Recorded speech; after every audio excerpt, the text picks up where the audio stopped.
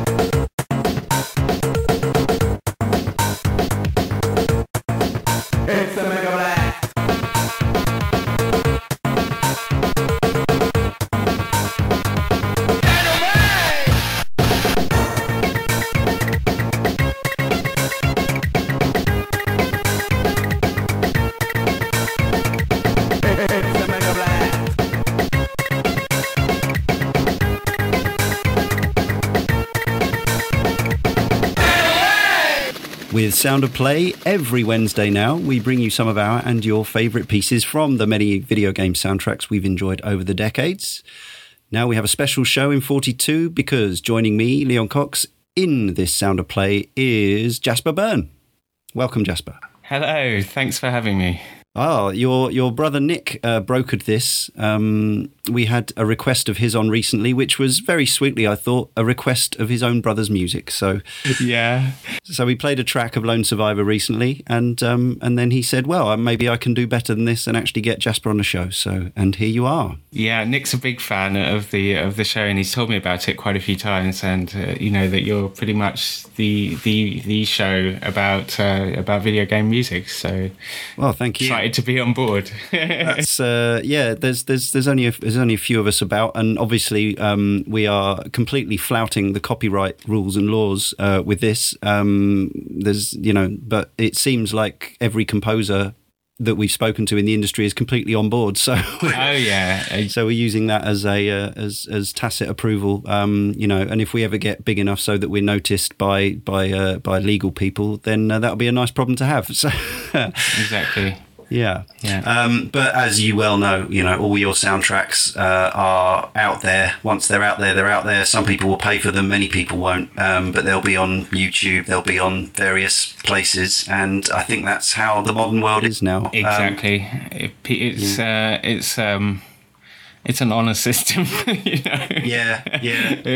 And I just feel that if people consume kinds of media, that they should put money back into it. Absolutely. But it's entirely, I guess, at people's discretion these days. You can't really control that. So, yeah, it's just the way it is, as you say. Our hope is that what we do is we talk over, like in the style of old Radio 1, we talk over the front and the back of each track very slightly. So if people want a clean copy, they have to go and source it themselves, and then it's up to them if they want. Hopefully they'll be inspired to pay, because this podcast is a celebration of the work of composers, and hopefully we've had a few on, and hopefully people will realise that they need to pay their bills, feed their children. Absolutely, yeah. It's it's never. I don't think it's never been more difficult. More difficult to sell music than it is at the moment. Sure. Despite all of that, but somehow the industry keeps going, and. As you say, it's great to support your favourite artists whenever you can. Home taping is killing music. Well, they've always said that, but I don't think it's true. Yeah. All right, so we opened there. We're going to share some of your favourite tracks from the decades, and also some of your own work, which we like to do when we have a composer on. And I know we've got a lot of fans of your work among our audience, so this is exciting. We got some Hotline Miami coming up, and some Lone Survivor, and some other bits and bobs. But we started there with an old favourite of mine from 1989. I got my Amiga in 1990, but that was one of the first games I picked up. Perhaps not the Bitmap Brothers' finest game, actually, in hindsight, but as a technical tour de force, it was pretty astonishing in 1989. And David Whittaker there, who was already a renowned 8-bit musician, moved seamlessly into the 16-bit world by extensively sampling Tim Simonon's Bomb the Bass hit Mega Blast. So what are your memories of that track? Well, it sounds very similar to yours, because I think we got our first Amiga in about 1989, and just coming from a Spectrum where the only experience I'd had of sort of music was typing in a series of data statements to make it beep at different pitches. Yeah, right.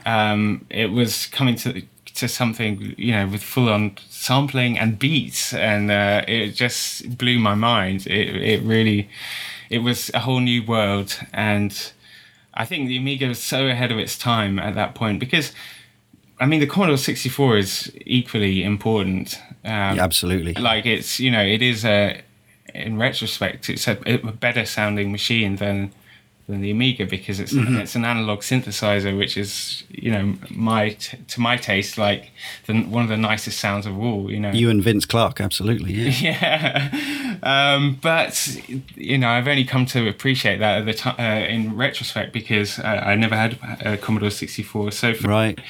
Seeing the Amiga, with a decent set of speakers that came on the monitors. Yes, yeah. And it was absolutely banging. It was louder than my ghetto blaster that I had at the time. Yeah. It's like it was like having a little club going on, and I couldn't believe it. We actually had the record anyway, the Bomb the Bass record. It was one of the first vinyls that I remember getting, actually, or my brother bought it, I think.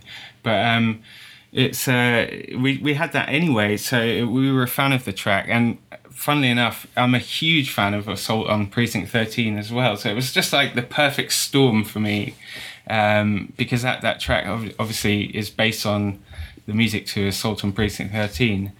Yeah. And which is, one of my favourite film scores of all. And so it's just, it's like everything coming together. And as you say, the game's not that great, but just the experience of the intro, just showed me what was possible in the future. And still in hindsight, in retrospect, like the Amiga has a very nice sound. It's unusual. Like it's got a low pass analog filter in it, and it's kind of got a weird sound to it. Like with the 8-bit 22 kilohertz lo-fi sampling, which is quite sought after, in certain producers, with certain producers now, and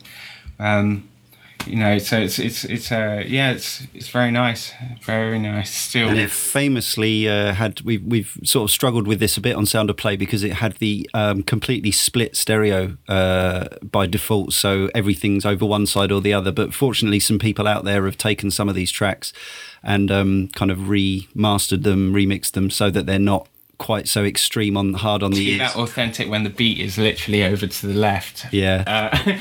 But yeah, and I mean, it's an unfortunate limitation of the system. But despite that, it was still. Oh, it was so cool. I went out and bought some enterprising company. I remember this would have been late 1990 or early 91. So enterprising company was marketing what were effectively you remember those car speakers you used to put on the back shelf of your on your parcel shelf of your car, and someone had obviously taken a load of these and was selling them in a box as Amiga gaming speakers. So this was a sort of proto, the old desktop PC speakers, and now you can get these fantastic speakers that sit on your desktop that give out loads of oomph. These were a bit tinnier than that, but for the time it was just so cool being able to split out the stereo, and it just had a little bit more extra resonance than the mono telly that I used to play my Amiga on. Yeah, for sure. And I hooked up my cassette player, or actually it was a friend's boombox, and made a cassette tape of all my favourite Mega Drive and Amiga tracks down phono cables, and I've still got those cassettes to this day, even though I can listen to all those tracks are out there on YouTube and wherever else. But those cassettes travelled around with me in my pocket, and of course I was a massive nerd, but I felt incredibly cool listening to things like Streets of Rage and Mega Blast and Chris Hillsbeck stuff on the paper round, that sort of thing. For sure. I mean, the Amiga was really tied in with dance culture, and the second summer of love, and and all of that sort of thing, and there was a lot of like bleed in from rave culture, definitely, and especially on the demo scene and things like that. Yeah. Like there was some amazing tracks who were made by producers who I guess never even cared whether or not it was heard outside of the hacker circles, because they were just trying to like one up each other, but they could easily have, made it as a genuine artist, as a sort of, I don't mean genuine, what I mean is as a non-game specific, computer specific artist. Yeah, absolutely. But they didn't care to, because it was, it was literally all a matter of pride, like almost like hip hop, where sort of, so yeah, I mean the Amiga, and and the fact that it was sampling in an era when, well, I mean that Bomb the Bass again is a really good example, because it's a classic hip house track, which is sort of the UK's interpretation of hip hop and house music, and sort of seeing it all as the same thing as American music with beats, and then kind of confusedly throwing all these things together. So you've got like house beats with hip hop kind of samples and scratching, and there were a lot of these records in the charts at that time. So it was, it's really unique time in history, because that kind of like genres sank very quickly without trace after a lot of commercial releases in the charts, Yes. Jive Bunny. Yeah, well, exactly that sort of thing. Yeah. But I think Bomb the Bass's Mega Blast is actually one of the best records in that genre. It still sounds cool to me. I don't know whether it's my age or what, but I can. It's just it's glorious, and it's sort of ridiculousness of how many samples. Yeah. Yeah. Definitely. So talking about your love of John Carpenter's soundtracks there. Now, we've been talking about this because you've very kindly taken time out of your busy schedule writing your first ever film score. And I don't know how much you can or want to say in the public domain, but just the fact that you're doing that is exciting. And yeah, so you're saying you're kind of being inspired by both the sounds and the MO of John Carpenter in the work that you're currently doing. Yeah, it's strange. It's a thread throughout my life, I guess. But yeah, I mean, he is, I think, a very underrated director and musician, and he's, he's still underrated, even though he's kind of got kudos. Like he's still underrated because I think he's one of the greats, actually. Like, certainly in terms of horror, like he's definitely possibly the greatest genre director, I guess. Like. Big games fan too? Big fan of video games? Yes, fan of games as well. Yeah, it's very interesting. But I suppose he's somebody I identify with because he's a multi genre guy. A polymath. Yeah, exactly. And he's he's interested in analog synths. I think that's I don't know if that for me comes from watching a lot of his movies as growing up.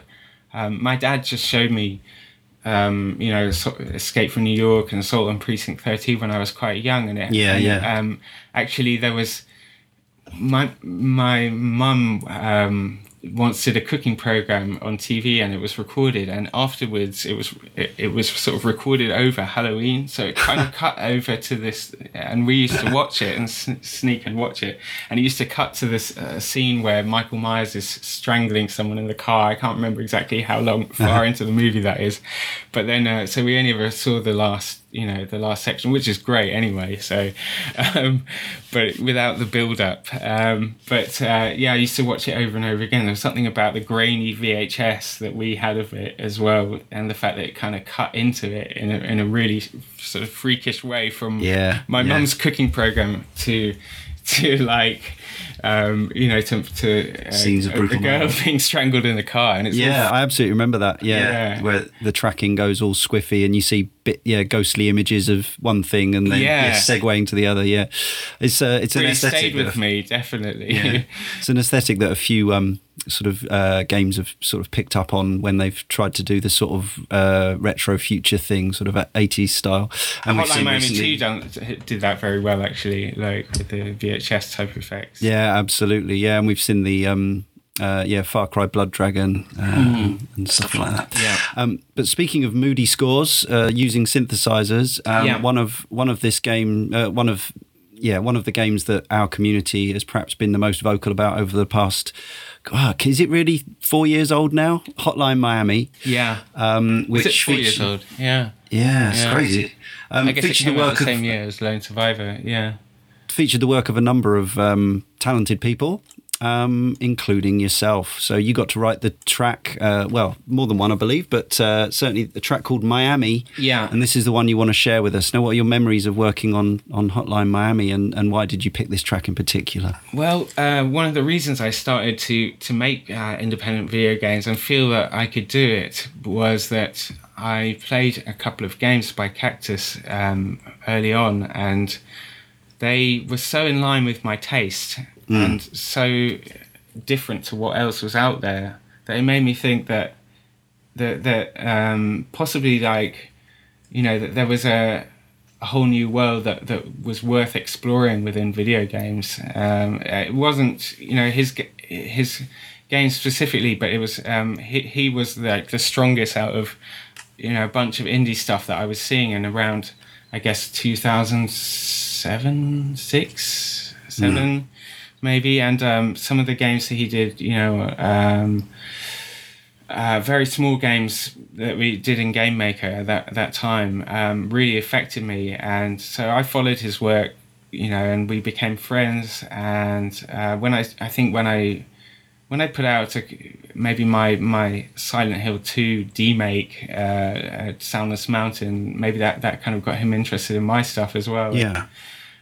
So we became friends, and we are both members of the Poppencast, which is a forum for devs, which is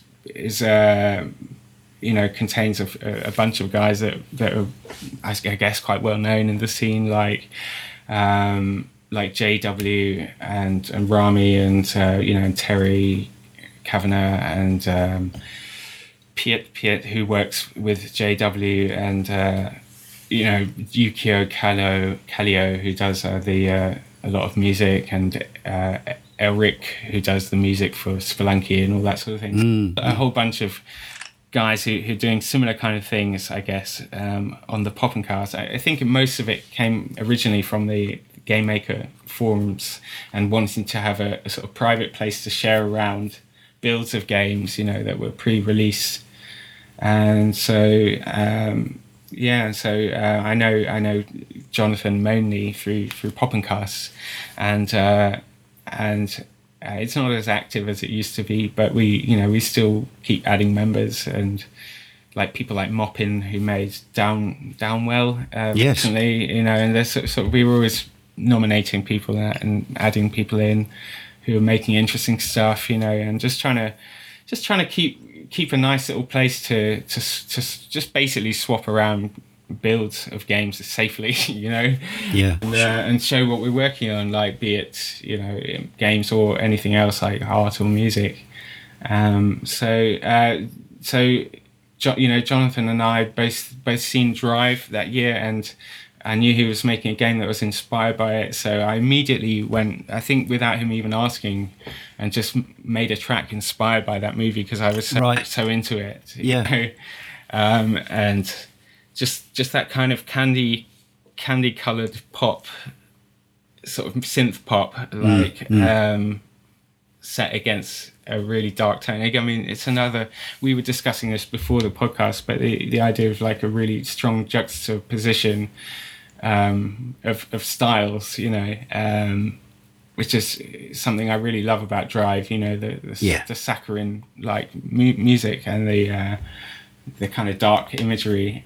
Never better expressed than in the there's a I don't know if it was actually an official video, but certainly there's at least one cut on YouTube of sequences from the movie with Real Hero by Electric College featuring Electric Youth, and so there's literally there is the shot of him stoving someone's head in with his boot while this music is saying what a cool stoic guy this is, and it works every time. I absolutely love that track cracked me up every time. It's brilliant. Well, exactly. And it's I think it's something that David Lynch always says as well.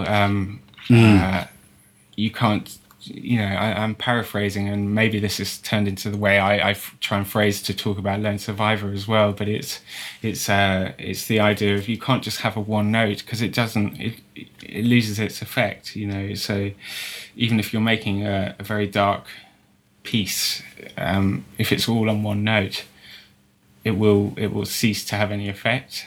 So he very consciously intersperses moments of real lightness and humor and sentimentality and stuff, like into within the darkest points of his movies. So the Mark Kermode recently was talking about Angelo Badalamenti actually talking about how their composing process worked, and it's basically David Lynch standing over his shoulder describing what's happening and getting Badalamenti to play it kind of as it comes to his head.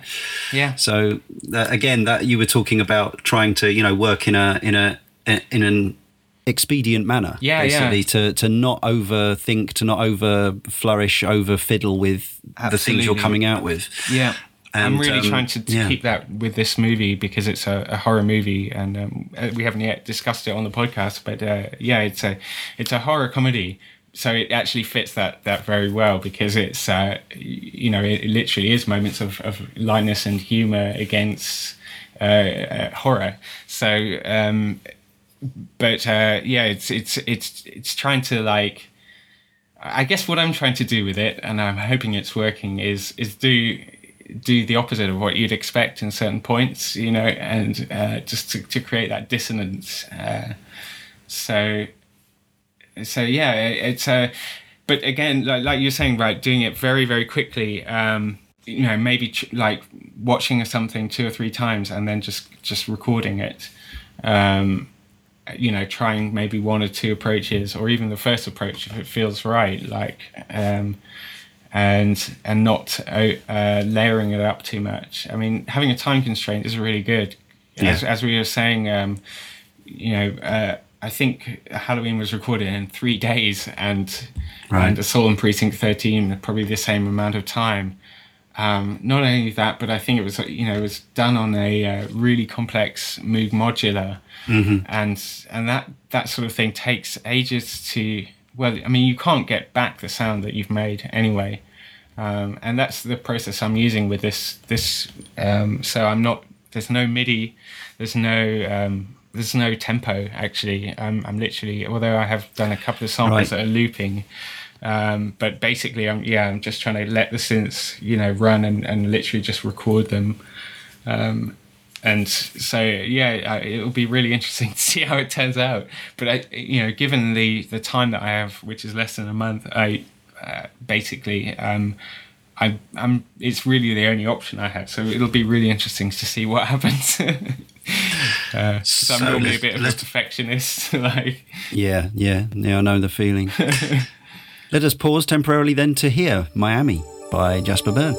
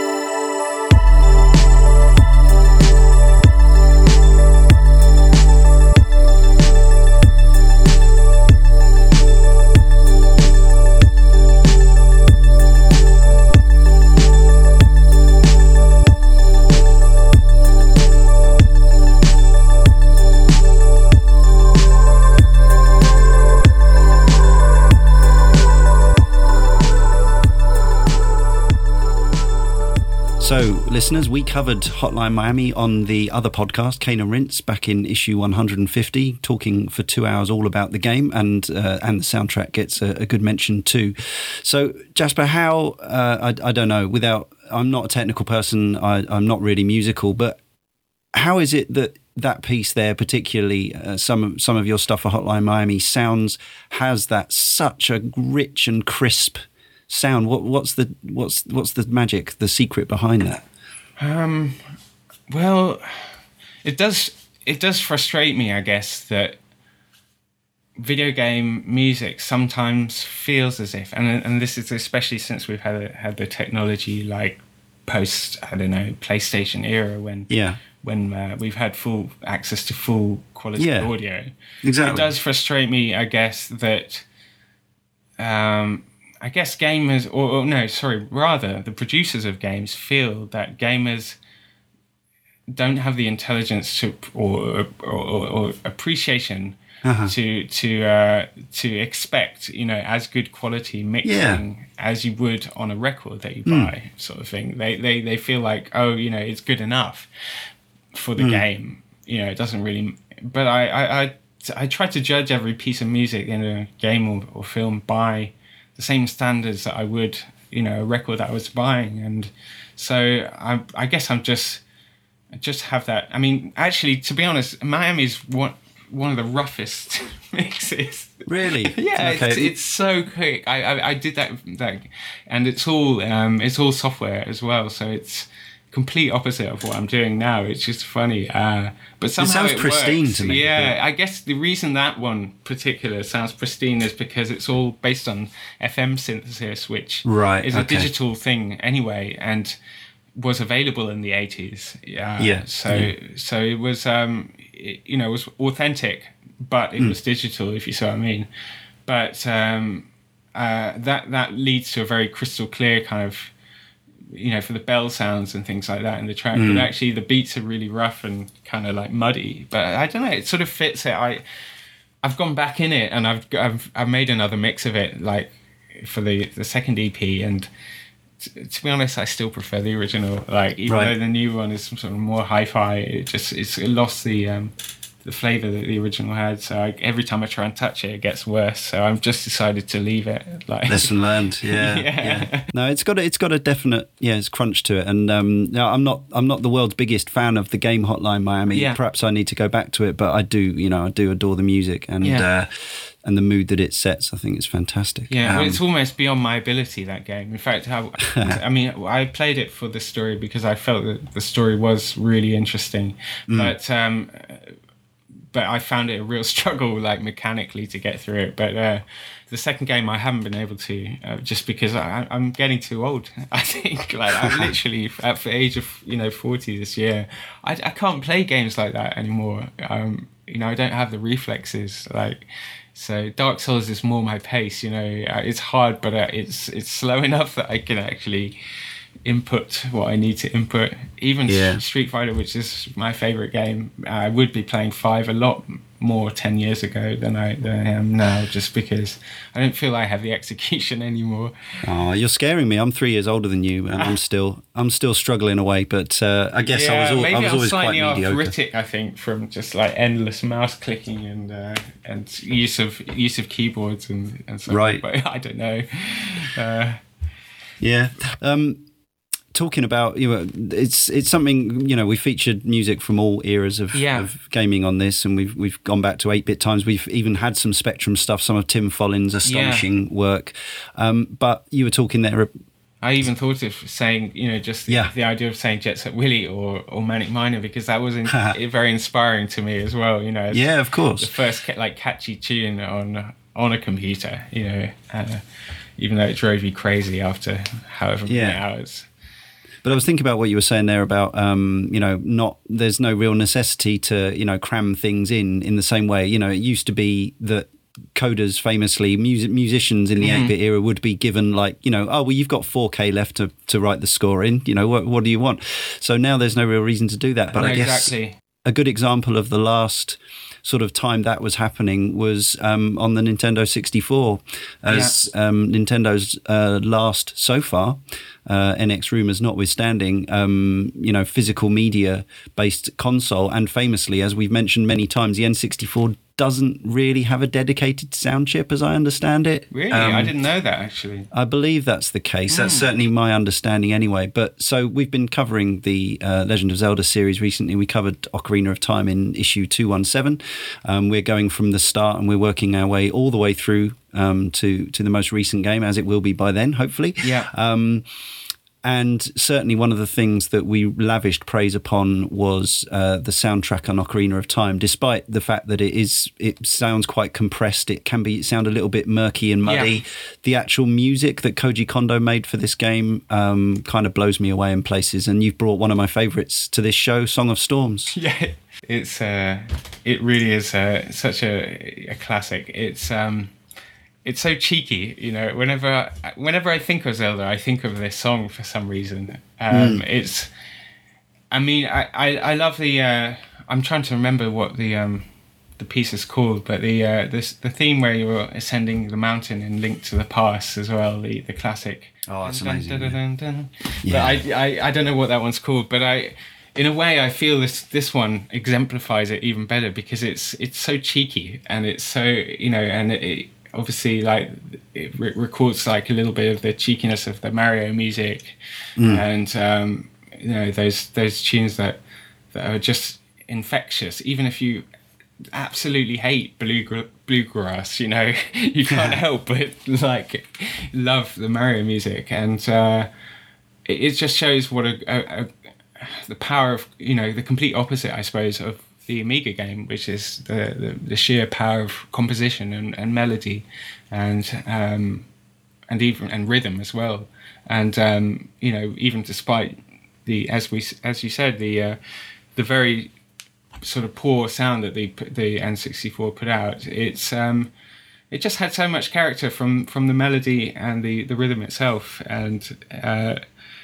it's got that wistful, nostalgic feel. It's kind of sad and happy at the same time. Mm-hmm. Yeah, definitely. I absolutely love it. And somehow the cut scene when that played was really emotional for me, and I couldn't explain why. It's the passing of time, perhaps. But there's a real element of emotion in that game. Because of that, I think. Yeah. Yes, and you as Link kind of drive the Windmill Hut guy batty. You can drive him mad by playing this tune to him in the end. Really? Yeah, that's right. And he that's when he plays it super fast, and the well gets drained, so you can go down into the I do remember that. underworld dungeon. Yeah. Yeah. All right, let's hear it. Song of Storms, aka Windmill Hut.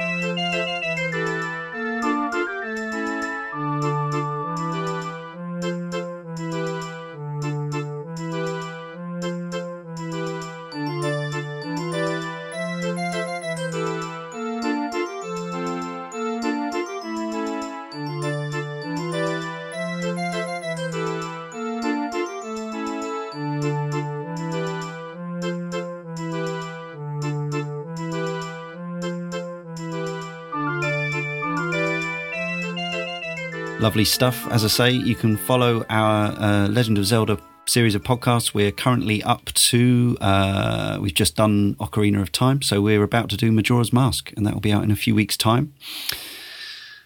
Now, next up is perhaps the game that you're most famous for as a game. You've made a number of video games, demakes, sort of independent projects as Superflat games, but Lone Survivor is perhaps the one that has been, the most widely distributed.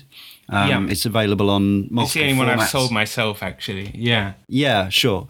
And the director's cut actually got distributed by Curve. Is that right? The PlayStation versions. I still do the PC and Mac version myself. So yeah, I mean the original version of the game is the PC and Mac, and it was ported by Curve to PS4, PS3, Wii U, and Vita so far. And of course, it was part of PlayStation Plus some months back. And so many of our listeners will have access to a copy of Lone Survivor. It might be sitting on your Vita, or it might be sitting on your PS3 or PS4 dashboard. So how did Lone Survivor come about, first of all?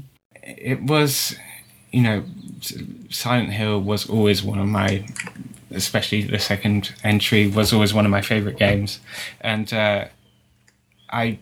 even when I didn't make any games for years and years as a drum and bass DJ, which was what I used to do before making that, I would love it when a new one came out. And for a couple of years there, when 2, 3, and 4 came out, I was just in heaven, really. Like when each one came out, and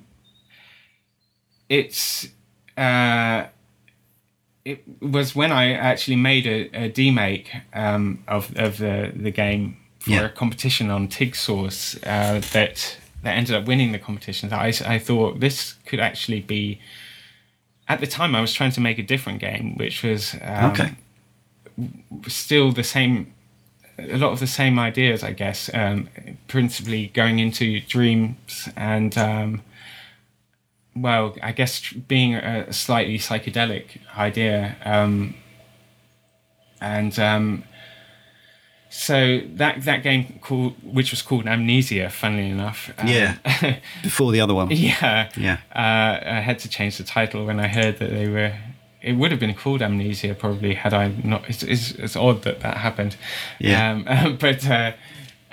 So I changed the setting and I changed it from being a straight point-and-click adventure into being a survival horror. So where previously it was more of a pure puzzle solving within dreams, it became a survival horror crossed with some of that. And I was at the time I'd retired from music for a period after my dad passed away from cancer. I was just not in the right place to write music. Sure. And so I basically had to take a job for the first time in my life in my, I guess, early 30s. And this is like, I don't know, 7 years ago now. Maybe 6 years ago now. But yeah, in my sort of early 30s, and get into a completely new world. And I took a job working for Frontier, who make Elite and all that sort of Lost Winds. Yeah, and that's how I came to be in Cambridge. In fact, with Lost Winds, I worked very closely with the guy who made that because one of the reasons I said that I wanted to join when I applied was that they had put out Lost Winds and it had a kind of indie feel, which I liked, and so I hadn't even played the game, but I'd just seen the pictures in Edge because I didn't have a Wii at the time, I don't think, but I just liked the art, and I was like, I want to work where the guy who did that art is. So Steve and Chris, who did the art, both ended up working with them for a couple of years on Connectimals and Disneyland Adventures, and yes, of course. Are you familiar with our friend of the show, Adam Capone? He also worked on he worked at Frontier for a bit and also worked on Connectimals. Don't know him actually. No, okay. Must have been on a different team. Probably. Yeah. Yeah, it was a big company, you know, there's like 220 people, and, sure. and there's a lot of hiring, firing. I got made redundant once. I got asked back, and then I quit. Nature of the industry. When I sold a game to Adult Swim, which was basically my way out. So to complete the story about Lone Survivor, I've been working on it in my free time at Frontier, having done that competition while there. They were not really happy with me doing indie stuff in my free time, and it became more of an issue, even though I was doing it entirely on my own hours and not doing it at work. Because I don't know if I should say this, but maybe I shouldn't actually. But a certain other designer, I'll put it this way, other designer who used to work at Frontier, who also is a successful independent game designer. Also, I think basically got sacked because he was working on his soon to be very successful game while in Frontier. But that was a while before me. I'm sure he wouldn't mind, but I won't say his name anyway. Sure, but yes, they're obviously so, because that they'd had that situation before. They didn't want it repeated with. Exactly. Yeah, they were really worried about another XX. So and it just pissed me off because I don't know, the others, everyone else could, you know, go and play table tennis on their lunch break. It's up to you what you do in your free time. Why can't I just sit and do some sprites? You know, it's like but you know, just save myself a bit of donkey work that I'm going to have to do on the weekend otherwise. I got it. I got made redundant and then I got fired. But in that time, I'd built up a fair amount of the game and the technology, and I sold another game which I made using the same tool to Adult Swim, Soul Brother, which was a one-off payment, which gave me enough to live on for about a year.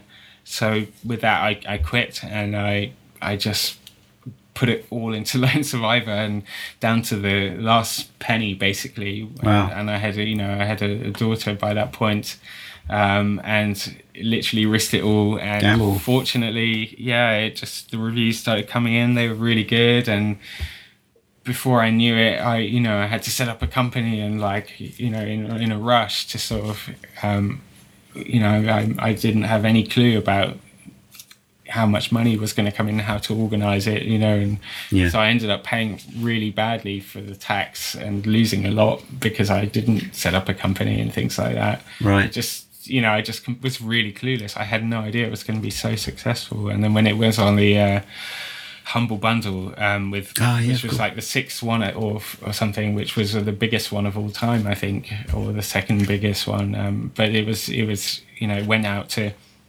700,000 people in one go. And so even if they're giving you the smallest cut on there, because I must just admit, getting that recognition, I think, was so useful for me.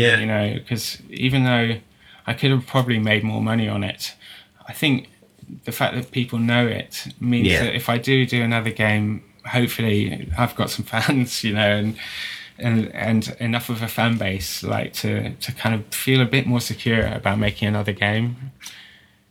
Definitely. I'm about halfway through Lone Survivor. I need to go back to it. But what I will say is I like it, and it's certainly effectively creepy. You can feel the Silent Hill influence. I haven't played your demake, I must admit, but Lone Survivor is well worth checking out, I think. And one of the main reasons for that, again, is the fact that you scored it yourself. Obvious influences from Akira Yamaoka, but also, I think it's fair to say it's got your own feel. So we maybe associate you most readily with electronica and stuff, but here you've got a lot of analog sounding stuff. You got real instruments, for want of a better phrase, and all that sort of thing.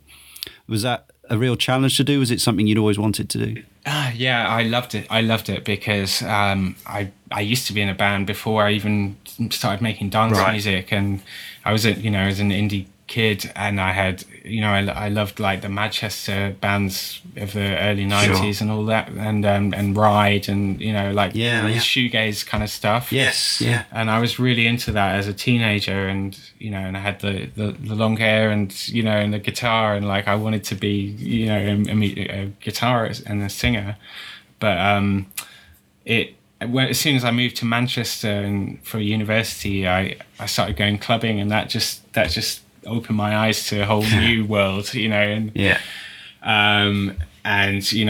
that was like right in mid 90s, 95, and that was 94, 95, and that was sort of the peak of UK dance music, really, I think, ever.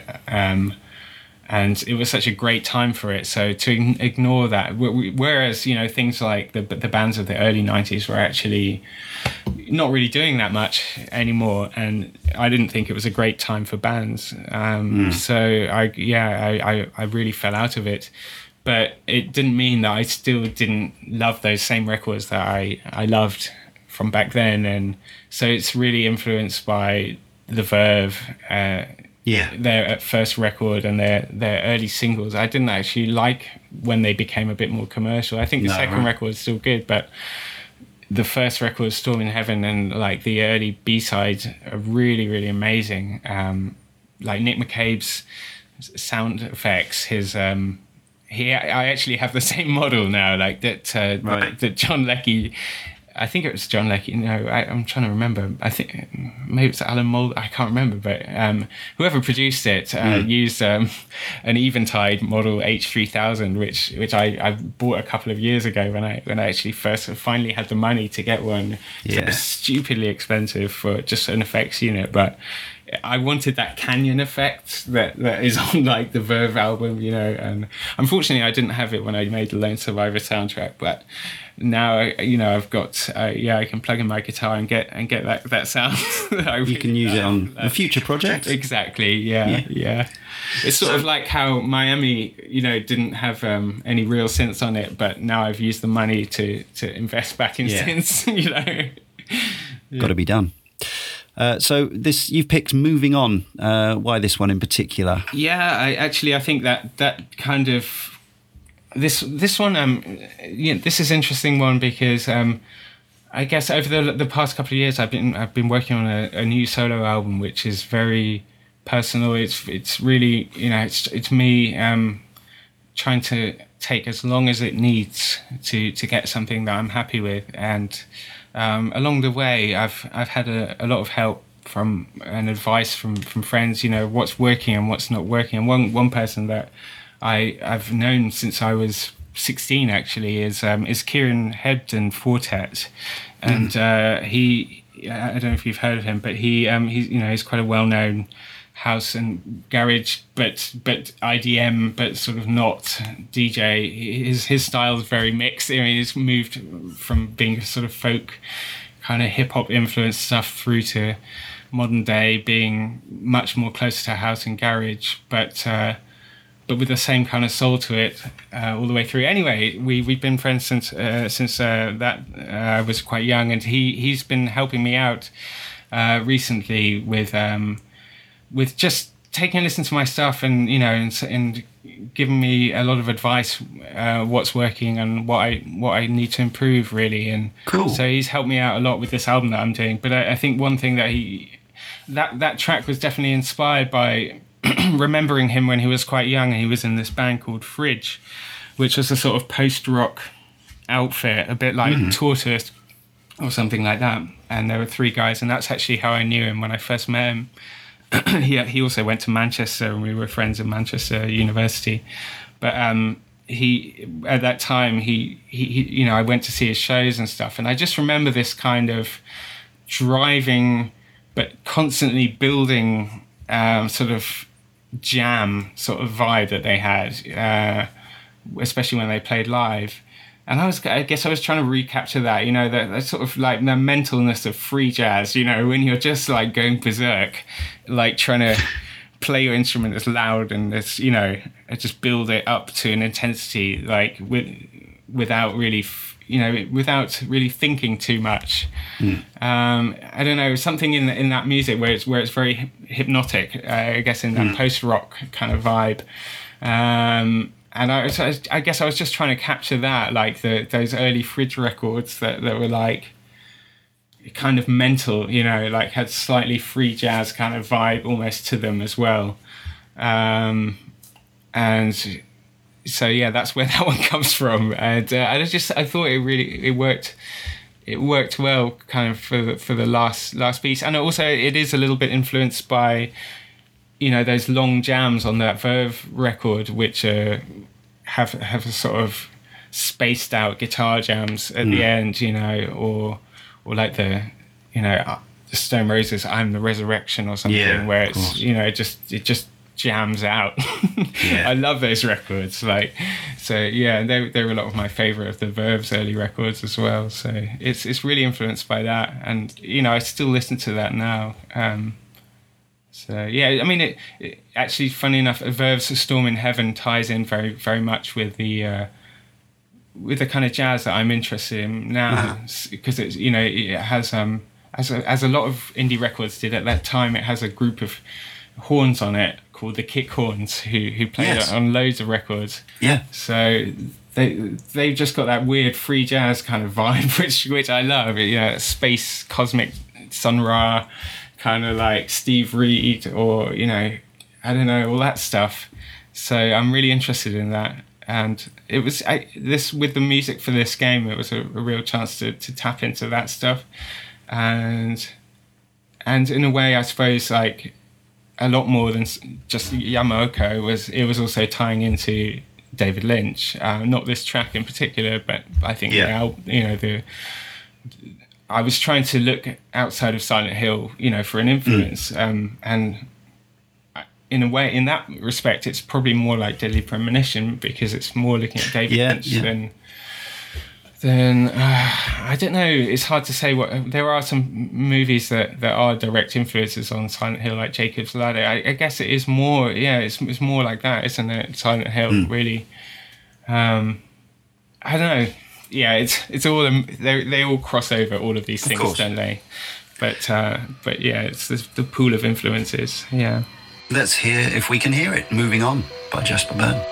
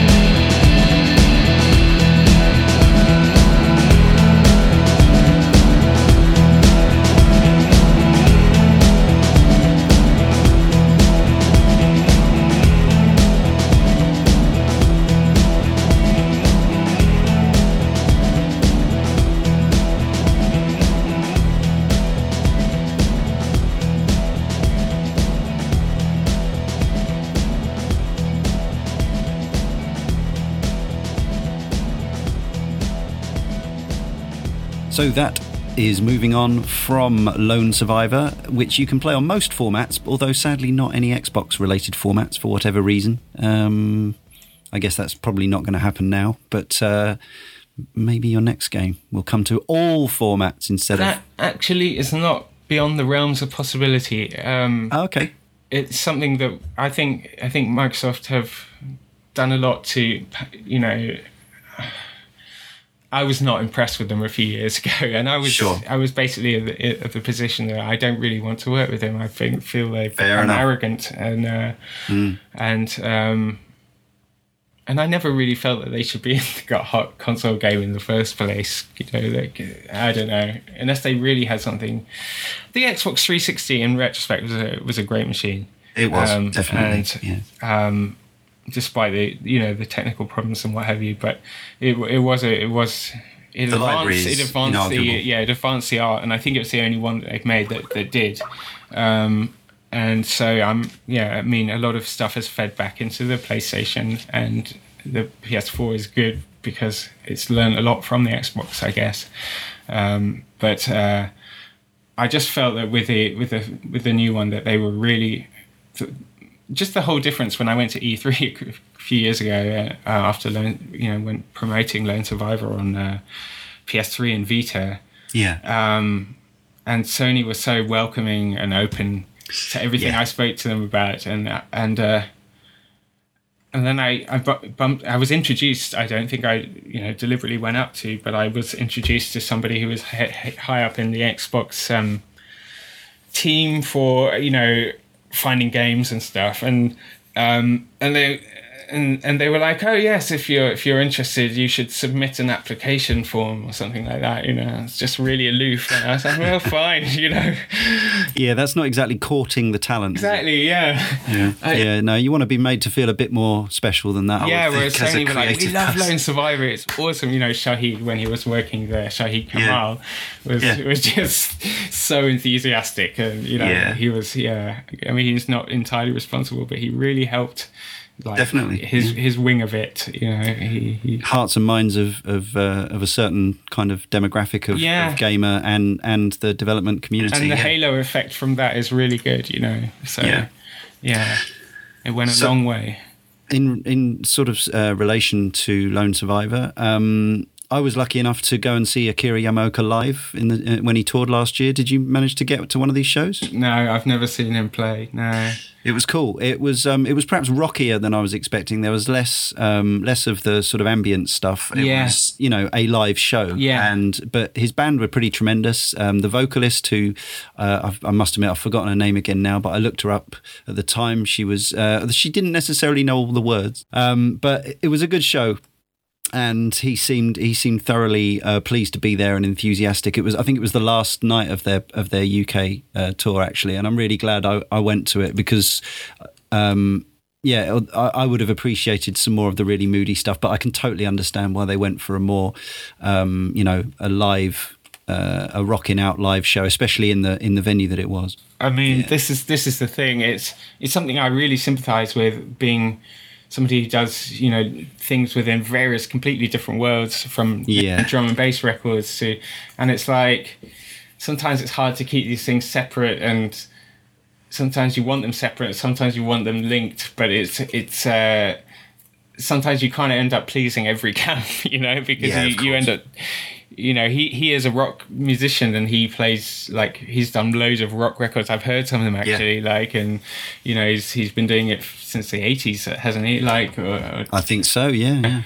And so that is probably his passion, it's probably his love, but he just has an uncanny talent for making ambient music as well.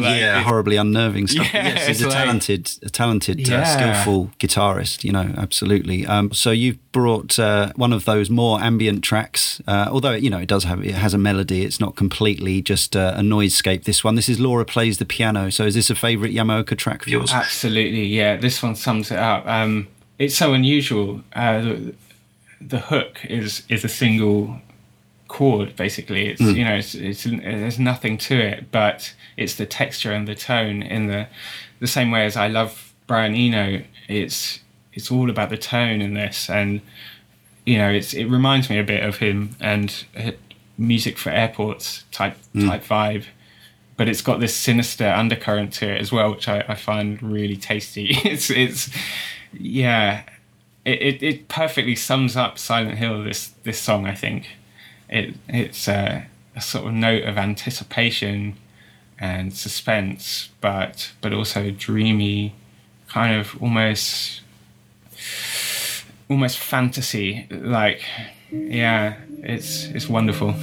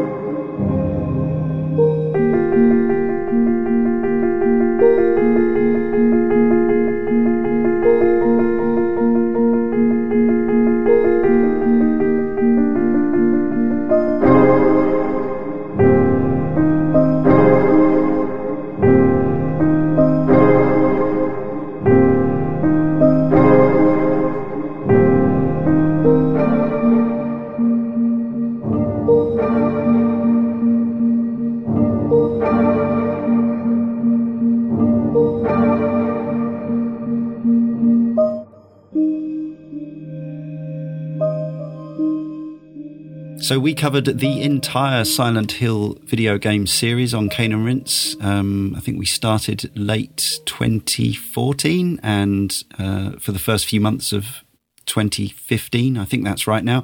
And by the end of the series, we were getting contributions from Tom Hewlett, who was the producer on some of the later installments, and that was fantastic. And he's still a listener and a fan of the show. That's great. Silent Hill 2 was Cane and Rinse 155, issue 155. So seek that out, please, if you haven't heard it already. Now, our most recent piece featured in today's Sound of Play, and this we return to the world of Hotline Miami.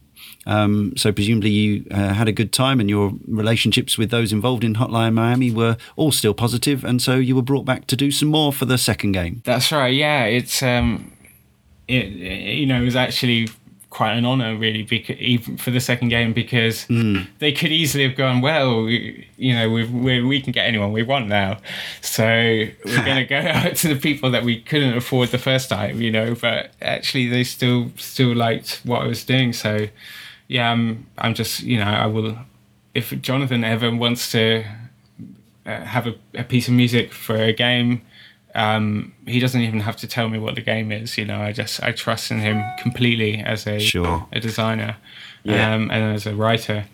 And I think that's the fundamental thing. Like, I don't really want to work for a game.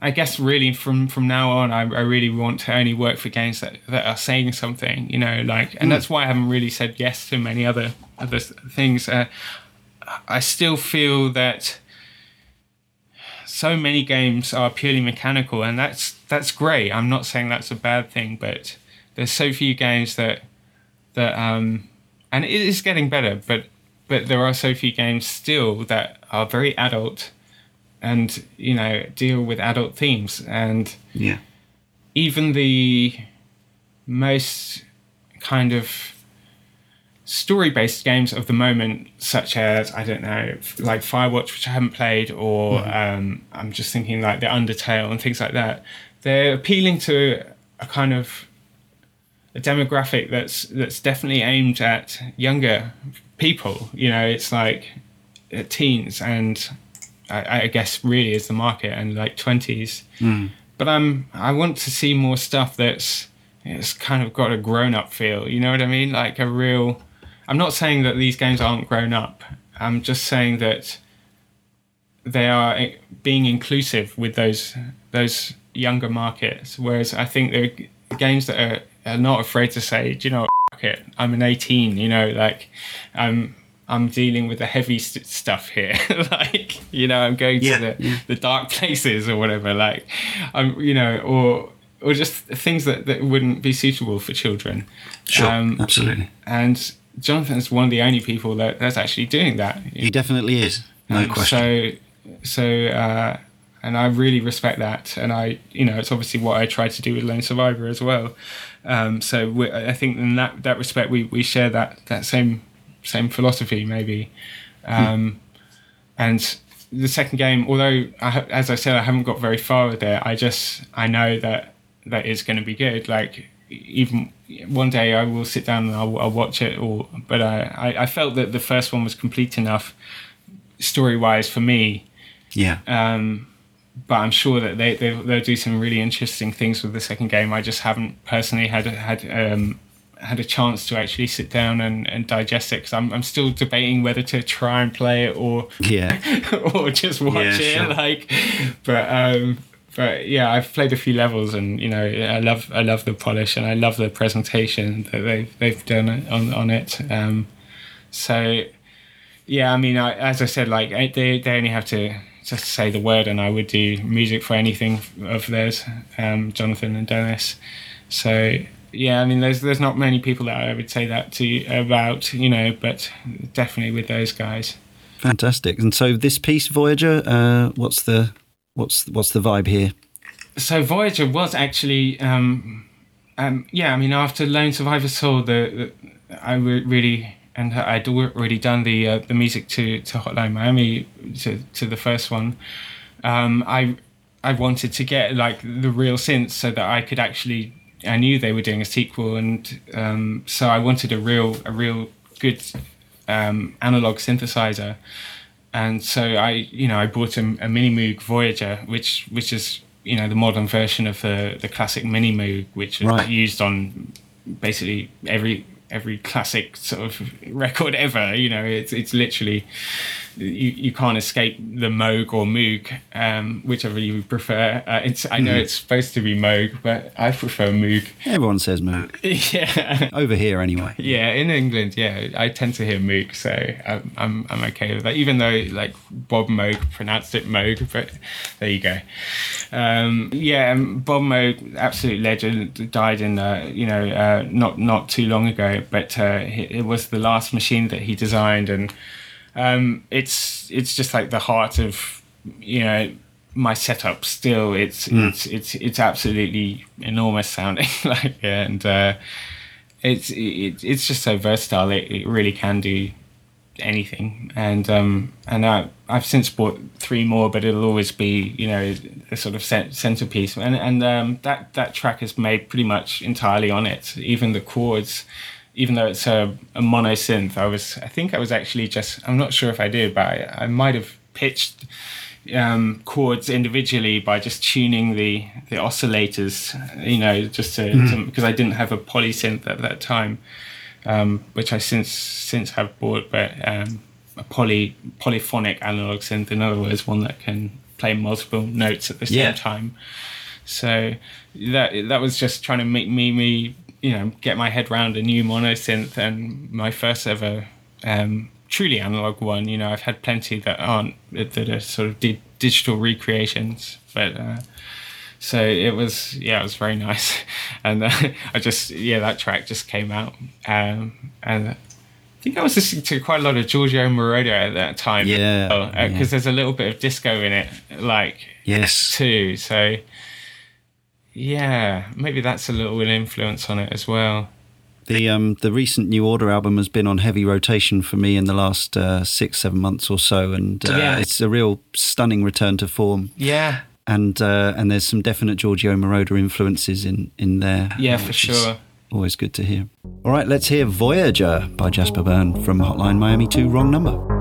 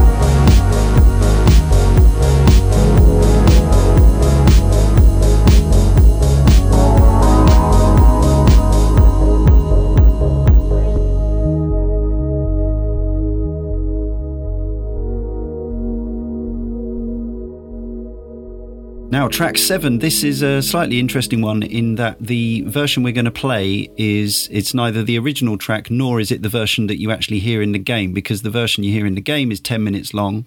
But this is the version from the soundtrack called Res Edit. And I really like this version of this amazing track from one of my favourite levels in any game ever.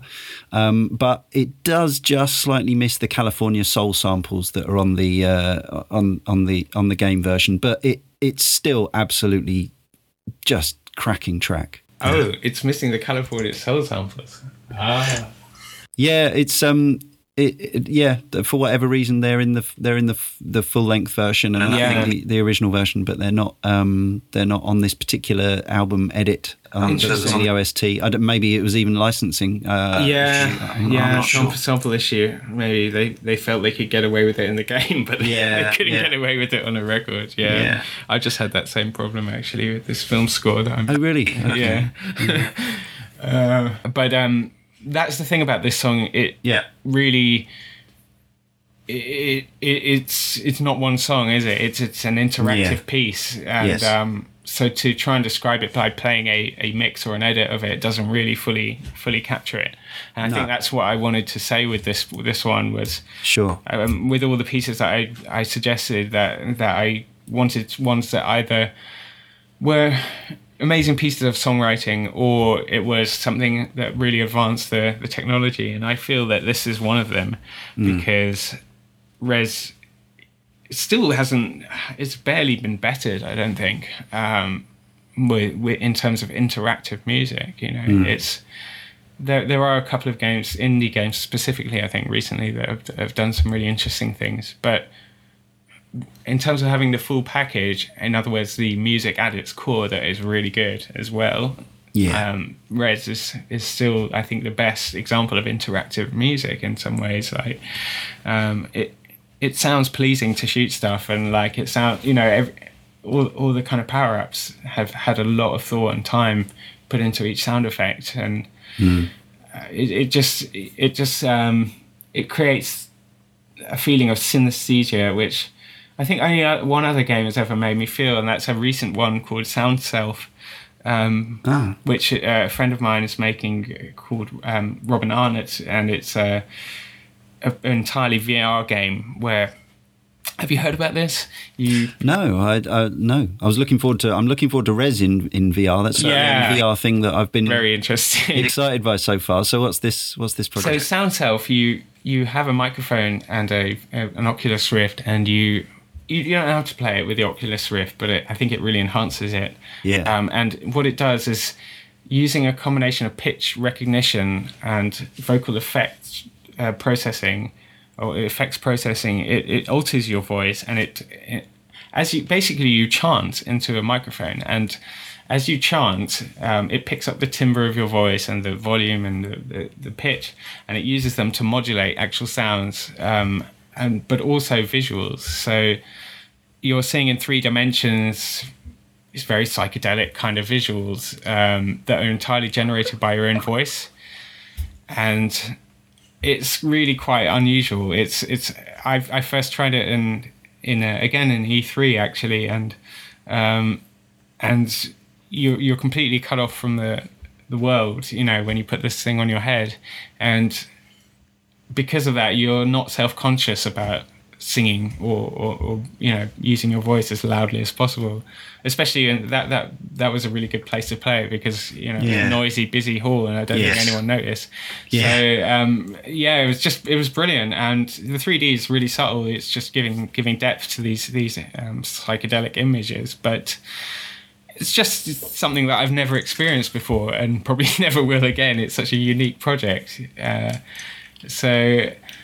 Yeah, I'm really interested in that sort of synesthesia that can be produced. From being a DJ all my life, I've always watched VJs as well, and been fascinated by video mixing and stuff like that, and the technology that people use. And this is a really good. It's a really good example of that sort of thing. So Res is a perfect coming together of those worlds as well. It really is. It's it's an era where finally music that, such as originally or maybe on games like Wipeout, music that is considered trendy or good, like and fashionable at the time, and completely credible in the club scene or whatever, is actually being recognized and used in video games for the first time.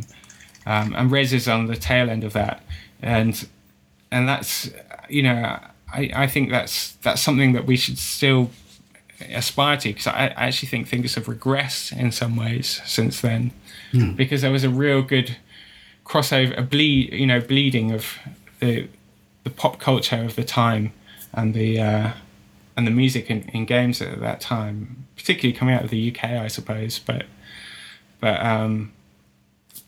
also in places like, you know, like Japan's got that in its culture. Funny enough, I've met Mizuguchi-san and a few times. Cool. In Japan, because I used to live in Japan, and he used to come to the club where I was a resident. Okay. And he used to come there quite often, and that was actually when I was starting to get into indie stuff and making my own little games and stuff like that. And so I talked to him about it quite a few times, and it's just interesting to see, because he would be there with people from Sega, you know, like they'd all just be hanging around. Like there'd be someone from fashion, there'd be like DJs from other kinds of music, and they'd all just come and hang around like in the same clubs and just network cross genre. I noticed, and it was just, it was really interesting to see. I actually went to the launch party of Luminous or something in Roppongi Hills Tower one time, and it was just interesting to see the cross section of people there. Like it wasn't just game people. It was people from all you know, the movies, and you know. So in Japan, it has a real good melding of the arts in that way. Like so. Whereas I think, you know, we are making possibly some steps back in the right direction now, actually, having said what I said, with things like, you know, the 65 Days of Static doing music for No Man's Sky. And like, that's, you know, that's really awesome. That's credible. It's, you know, it's current. It's current. It's important to me, I think, to be futuristic and, you know, look to not be retro, because we've got this futuristic medium, and I want to push it forward. I want to see people push it forward. So I can appreciate a chiptune like soundtrack. I feel that we should be pushing it forward more, trying to use things that weren't at our disposal before. You know, now we've got like incredible software to make music with unbelievable effects, and the way we can actually use programming as well to enhance that. You know, that's what I'd like to see more of. So I think Rez is a really good step on that evolution there.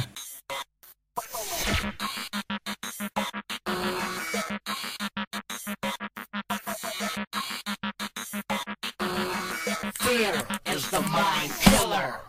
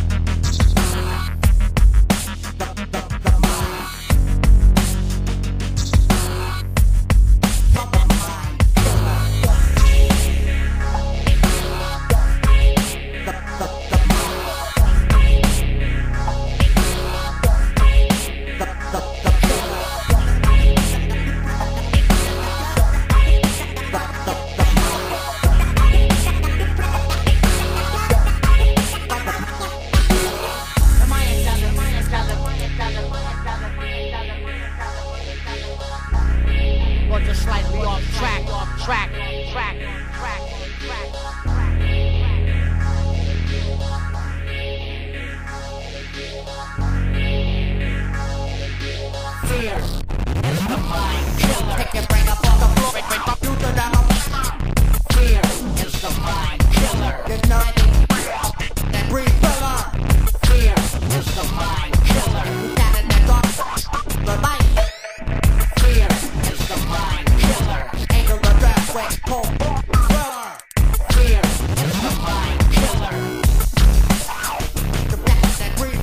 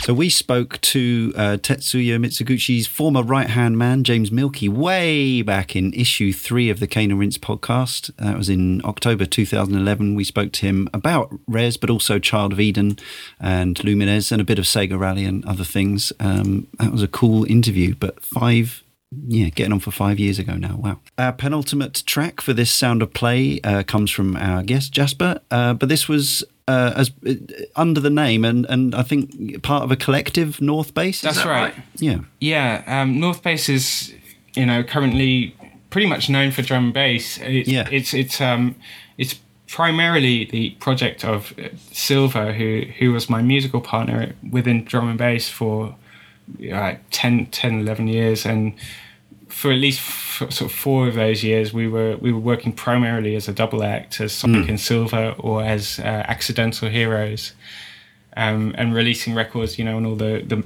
big drum and bass labels of the day. Yeah.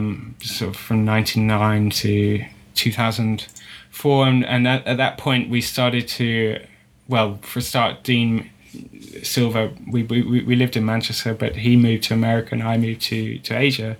Yeah. And so I was primarily doing solo drum and bass from that point. But we have done a few things recently, and even though he's in Manchester and I'm in Cambridge, it's a lot closer than Japan, Tokyo and LA. But so we see a little bit of each other, and I've done quite a few tracks with North Base, but less recently because they've kind of started to take off, and it's really good. They're doing really well in the drum and bass scene, and it's really makes me happy to see Silver in his 40th year, really breaking through, and in a new way. And so this is a track that I did with Silver in Manchester a couple of years ago, that we, at the time, North Base, I was doing with them a bunch of tracks that weren't actually drum and bass. They were 140 BPM or slower, and this one is actually closer to being a house track. But it wasn't really. We weren't really trying to think about genre at the time. We were just trying to make a record that would sound good in a club, and without trying to think about genre. And this ended up, we never really found a home for it, just because I think everyone who North Base were selling tracks to wanted drum and bass, because Dean's been doing it his whole life, as have I, and Dean's very, very good at it now, and so it ended up, with him doing more drum and bass. But this is kind of nice because it reflects a little bit of that period, and we ended up finding a home for it by licensing it out to One Mr. Bean for this game, Sound Dodger. Yeah, so this is known as Overdose.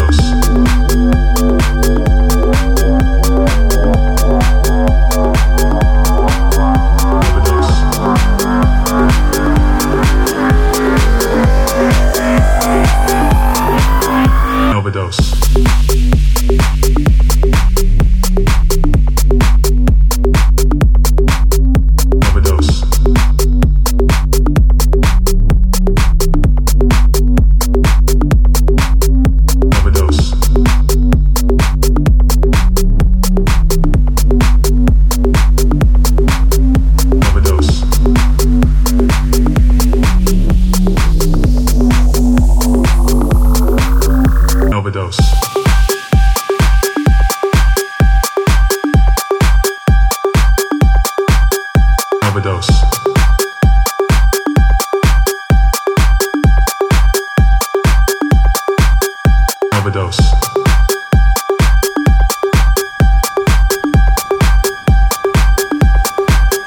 Overdose.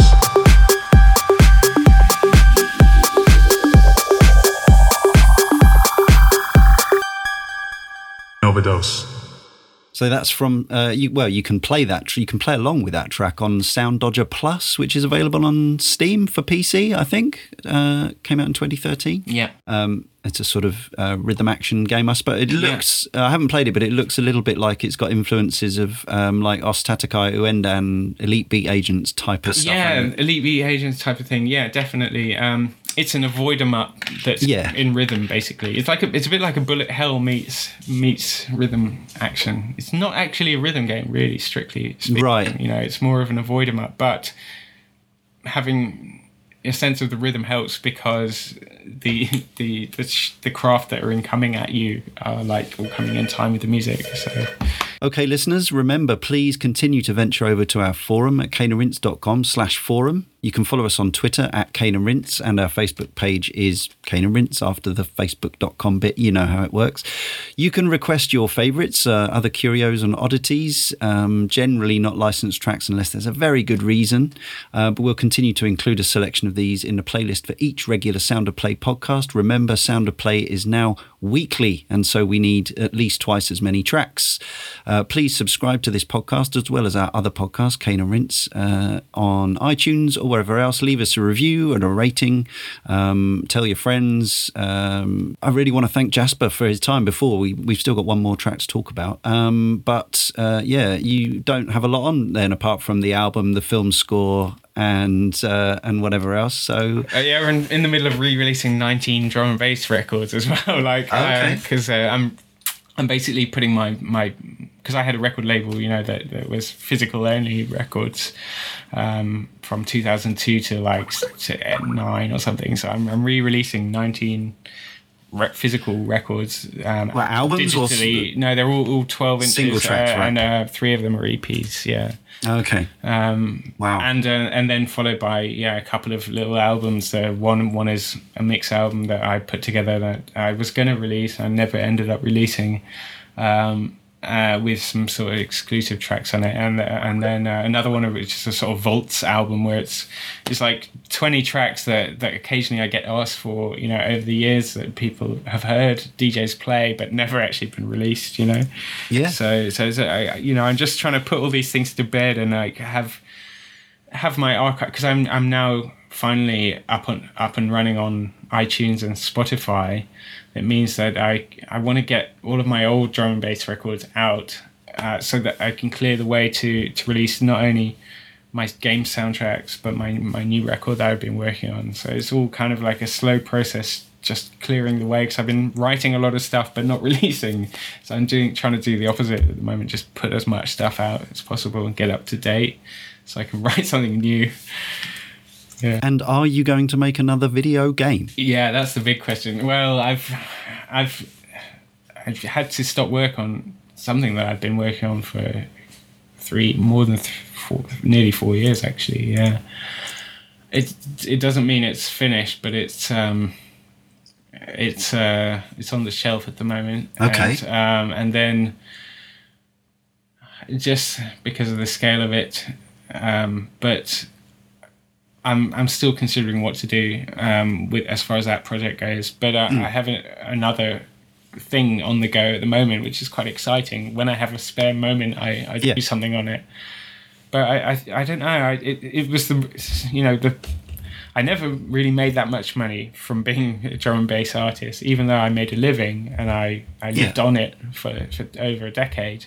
But I did really, really well, like with this game, and the sensible thing would have been to not make any more music and just like carry on making games. You can't abandon your passion. Well, that's it. Like I just, for some reason, my heart told me that I had to carry on making music despite, you know, not releasing it or even having any income from it. I always have to do what my passion is on at that time. Yeah. Otherwise I can't I can't create, and say that I'm doing it honestly, so if I'm feeling like making music, I have to make music, and I mean, there will come a point when I'll be like running out of money, and I will have to do something, fairly quickly, but that might be good for me anyway. That's sort of what happened with the original Lone Survivor anyway. So right.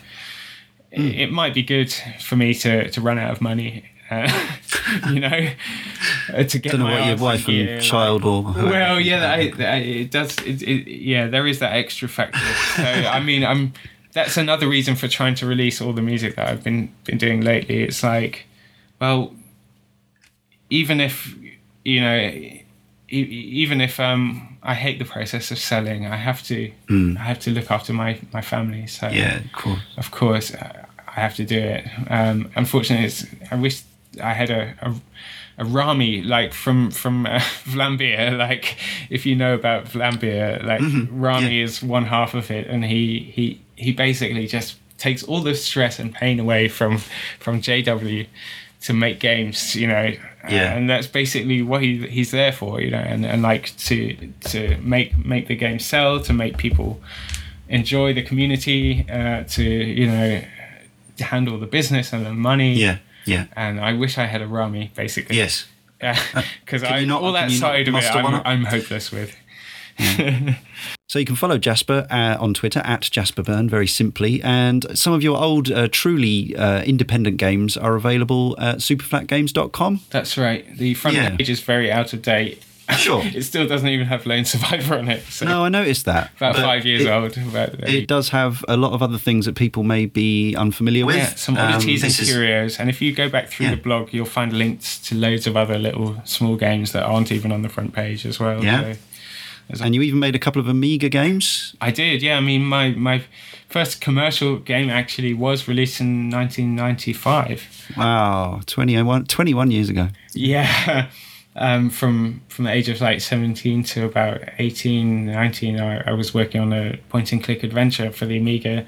Yeah. And it was released right when the Amiga was on its last legs. Yes, very much so. Yeah. And, it was being kept alive a lot by this kind of game, which was pseudo-commercial, like, as in it was a large-scale public... Not public domain, a license, what's called licenseware at the time. So I guess shareware release, and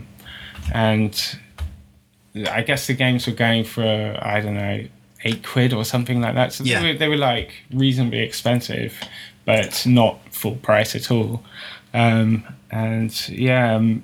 kind of proud of it. Like it's stupid, but it's actually.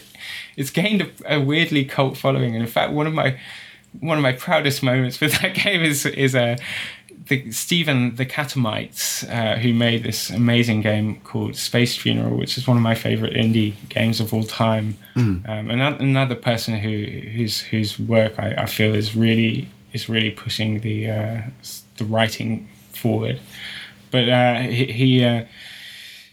he suddenly posted on Twitter an image that I'd drawn from that game, of the main character going through a sort of warp, and the expression on his face, and it was this terrible portrait, but he kind of loved it, and just the fact that he'd found it, and I respected him, and he'd found it all these years later, and he's the kind of person that would find this, because he scours the internet for the weird abandoned stuff that's that no one knows about, but just to see him recognize that it had something, you know what I mean? Like it was weird enough to post an image from it of Twitter, that made me very, very, very happy and kind of made it worthwhile.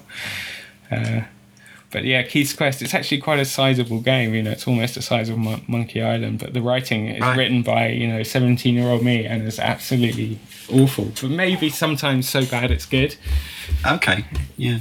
Anything else to plug or things you want to point people towards before we hear about your final pick? Just really, I guess, to look out for this album, because it's in amongst this failed game project, is at least half of that time has been spent on this album, and that includes writing hundreds of tunes that I've thrown away and ones that I've rewritten like 20 times, or some of these have got like 65 mixes, and that's sometimes like including sort of maybe 20 versions of the actual song, like different. But it's just me trying to make an album, I suppose, that I'm really proud of and that I feel that really represents who I am. So it's going out under my own name, and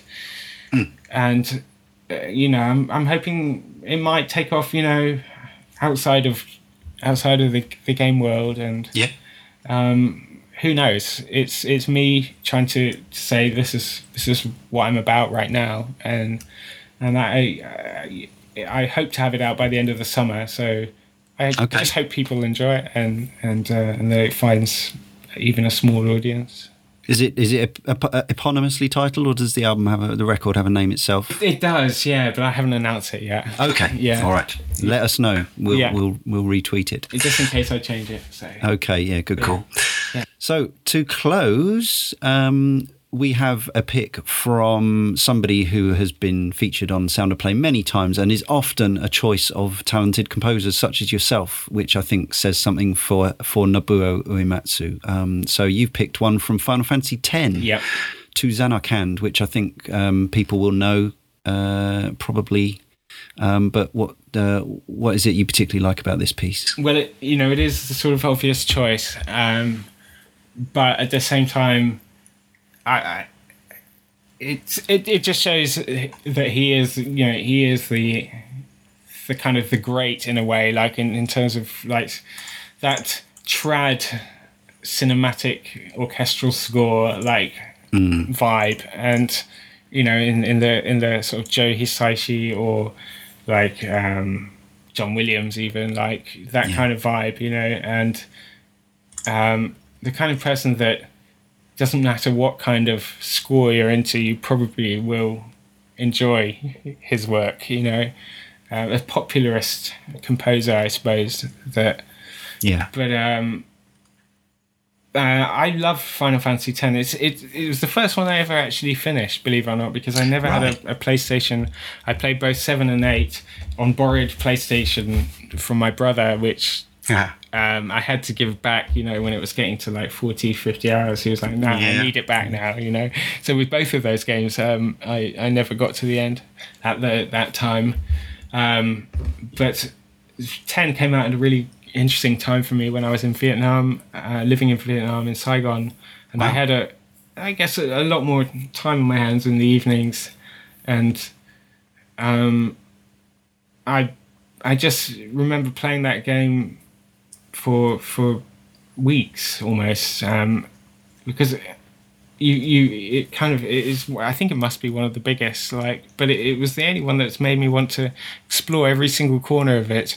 I think one of the main reasons was the music kept me involved, because there's so many great tracks in it. Like, I don't know. People might argue that other scores are better by him, but I really.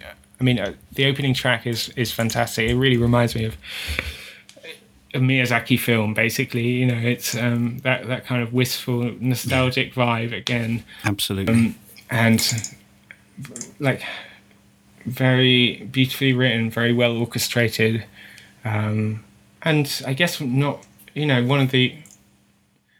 I don't know if it did have a full orchestra. I'm trying to even remember now. I don't think so. I don't think so, no. But it gave the sense of one really, really well. It's and every time you would return to the title screen after dying in a 10-hour battle, then you would actually not really resent it, because the music was wonderful, and even though I didn't like the protagonist particularly, somehow the plight of Yuna and the idea of the city that had been destroyed was very powerful to me, and this song seemed to conjure that up. This passing of time, also being even despite his character, like the idea of Titus being a complete fish out of water is really somehow makes it lonelier, and that music sums it up as well. So it's absolutely brilliant. Wonderful. Thank you. Thanks for spending your time with us. Good luck with everything. I don't know if luck is what you need. You've clearly got bags of talent, and I'm sure it'll all go tremendously well for you. So, maybe we'll get you back on sometime. But in the meantime, keep on keeping busy. Yeah, it's great to speak to somebody who shares, passion and knowledge about music. I will definitely be listening to more of your podcasts with a keen interest. Thank you. All right, here it is to Zanarkand, and we'll see you on Sound of Play 43.